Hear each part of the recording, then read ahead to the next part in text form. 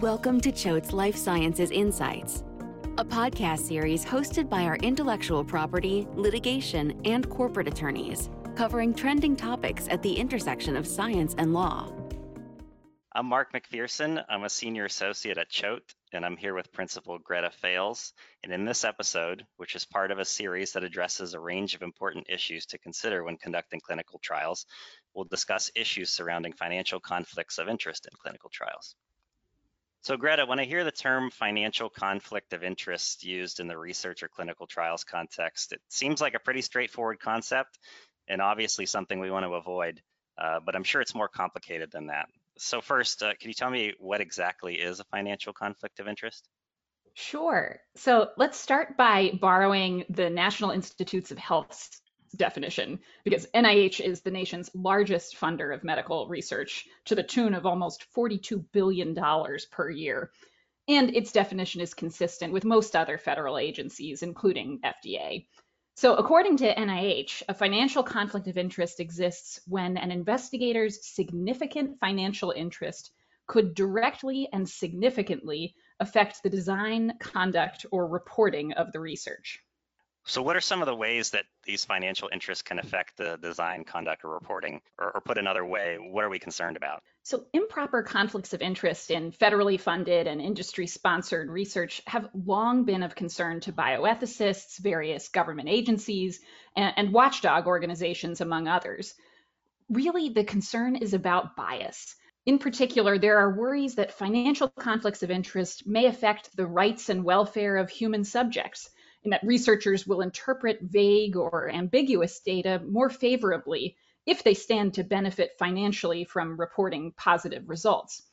There are other concerns that researchers hoping to curry favor with corporate sponsors may say or do things they otherwise wouldn't in order to secure lucrative consultant agreements, grant monies, or prestigious publishing or speaking opportunities. There also can be scenarios in which a patented product is tested in clinical trials by the inventor who stands to gain financially if the product is proven safe and effective. The worry is that investigators may interpret data too generously or ignore eligibility or exclusion criteria in order to generate more favorable results or obtain more rapid FDA approval. But Mark, now that we've covered broadly what financial conflicts of interest are and some of the overall concerns, what can you tell us about how federal funding agencies regulate them? Sure. So unsurprisingly, the Department of Health and Human Services and some of its subsidiaries like NIH or FDA have established guidelines to promote objectivity in research and to help ensure that the design, conduct, and reporting of research is free from bias. To put simply, HHS regulations require that financial conflicts of interest be managed or eliminated. Most conflicts are managed through disclosure and independent review rather than through outright prohibition on specific conflicts.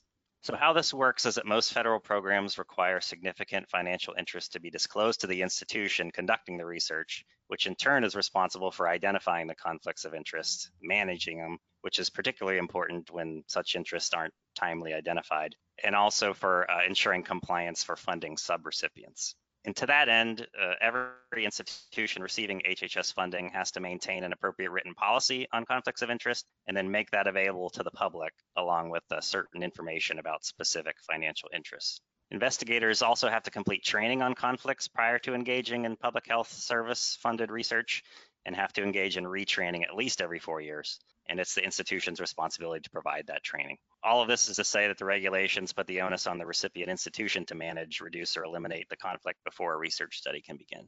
How do institutions and researchers know when a financial interest rises to the level of a conflict of interest? Yeah, so first, it's important to note that not all financial interests are prohibited. So for example, researchers and universities are allowed to patent and license the intellectual property developed through federally funded research. But looking again at NIH as the example, because it provides so much funding, a financial conflict of interest exists when an investigator's significant financial interest could directly and significantly affect the design, conduct, or reporting of the research. So examples of that might include consulting fees, honoraria, paid authorship, equity interests like stock or stock options, IP rights and interests, and reimbursed or sponsored travel. I'll also note that the reimbursed or sponsored travel portion is often overlooked. That applies to travel sponsored by domestic or foreign corporations, foreign governments, foreign universities, and foreign research institutes. That all makes sense, but what financial interests are significant according to NIH? So NIH doesn't expressly define this in terms of dollars, but often institutions will establish their own thresholds, something like compensation greater than $5,000 in the preceding 12 months or equity interest above $5,000, something like that. Who determines when a financial conflict of interest exists? It sounds like it's up to the institution. So you're right. The institution receiving the funding makes that determination.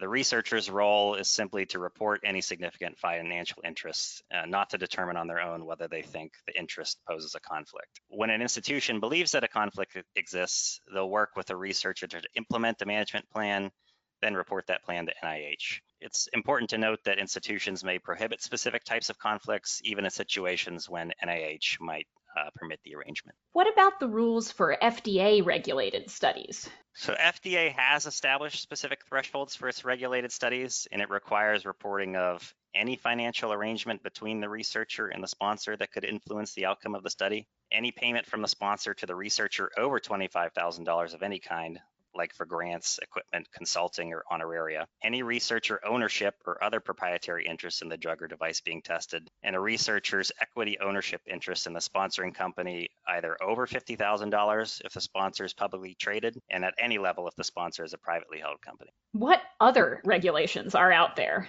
So there's too many to cover in depth, but I'll discuss two more frameworks. First, institutional review boards have a role in reviewing conflicts of interest that relate to human subjects research.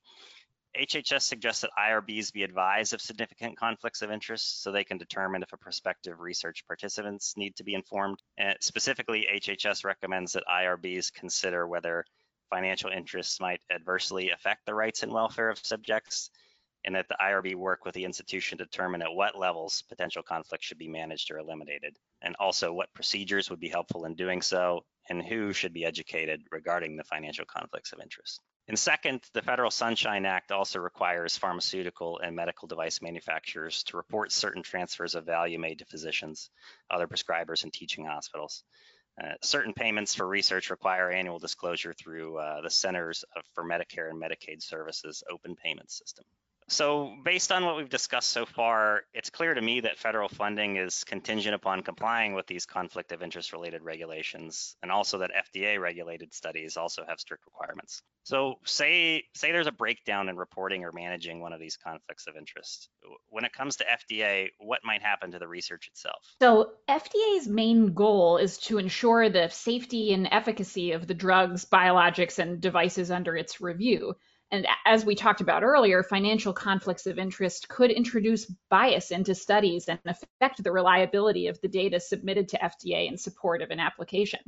So because of this, FDA will scrutinize data to determine if appropriate steps have been taken to minimize any bias from financial conflicts of interest. And FDA may consider clinical studies and data inadequate if those steps have not been taken. For example, FDA may refuse to file any marketing application if the application doesn't contain the required financial disclosure information. And if FDA determines financial interests raise a serious question about the integrity of the data, it will take any action it deems necessary to ensure the reliability of the data. This could include initiating audits of the data, requesting that an applicant submit further analyses of data, requiring the applicant to conduct independent studies to confirm results of questioned data, or even refusing to treat the study as providing any data that can be the basis for agency action. I also understand that sometimes the funding agencies or maybe even law enforcement might step in when a conflict of interest reporting or management problems arise. So what can you tell us about that in the context of falsifying data in particular? So there can be civil or criminal consequences stemming from a failure to report financial conflicts of interest. And in fact, in late 2019, DOJ identified fraudulent data in clinical trials for new drugs and medical devices as a topic of major concern. Submitting false data undermines the whole FDA approval process and could even endanger public health. And so DOJ has commented that those who enrich themselves while compromising public health in this way are committing serious crimes and they will be prosecuted. So this focus on fraudulent data has resulted in several prosecutions in the commercial context.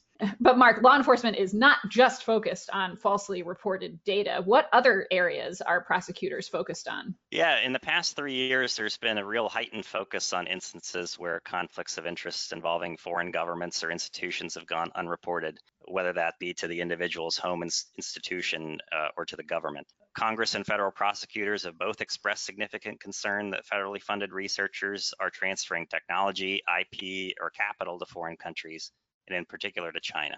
That said, it's worth repeating that potentially improper conflicts of interest are not limited to those involving foreign governments or corporations. They encompass any significant financial interest that could inappropriately affect the design, conduct, or reporting of the federally funded research. Can you give us a sense for how this heightened focus has played out? Are you aware of any specific enforcement trends? Sure. Since 2018, investigations and prosecutions of U.S.-based researchers have been on the rise. There have been accusations of intellectual property theft, receiving undisclosed foreign financial support, like salaries, grants, consulting fees, laboratories or equipment, or engaging in material undisclosed foreign collaborations.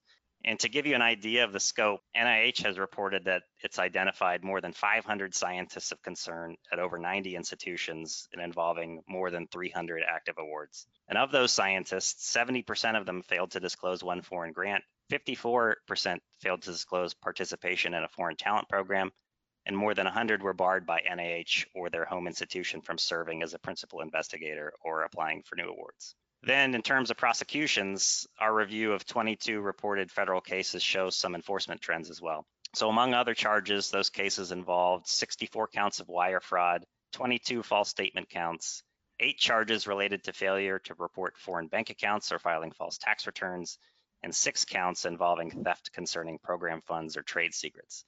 So I'll wrap up with one specific example involving the False Claims Act. So there's one case involving a research institution that entered into a $5.5 million civil settlement. So that settlement was related to claims that it submitted NIH grant applications for 2 researchers which did not disclose their Chinese grant funding, including from China's Thousand Talents program. That settlement's based on allegations that the institution should have known about the Chinese funding and disclosed it to NIH, that the institution learned about the funding, but instead of confirming and disclosing it, it chose to remove references to the funding in a related press release, and also that the institution reported no overlap between NIH and foreign funding for those researchers without actually knowing if that statement was true. Wow, so interesting. Thanks so much for talking with me today, Mark. We covered a lot about financial conflicts of interest, including what they are, how they're regulated, and various enforcement trends. What should our listeners do if they have questions about any of this information or want to learn more? Yeah, they can reach out to any of us here at Choate, and we'd be more than happy to provide more detailed advice. For more information, please visit www.choate.com. You can also listen to additional podcast episodes in the newsroom of our website and subscribe to them wherever you listen to podcasts, including iTunes, Google Podcasts, and Spotify. The information presented in this recording is for educational purposes only. It does not constitute legal advice for a specific situation. If you wish to obtain legal advice, you should retain an attorney and explain the facts of your particular situation.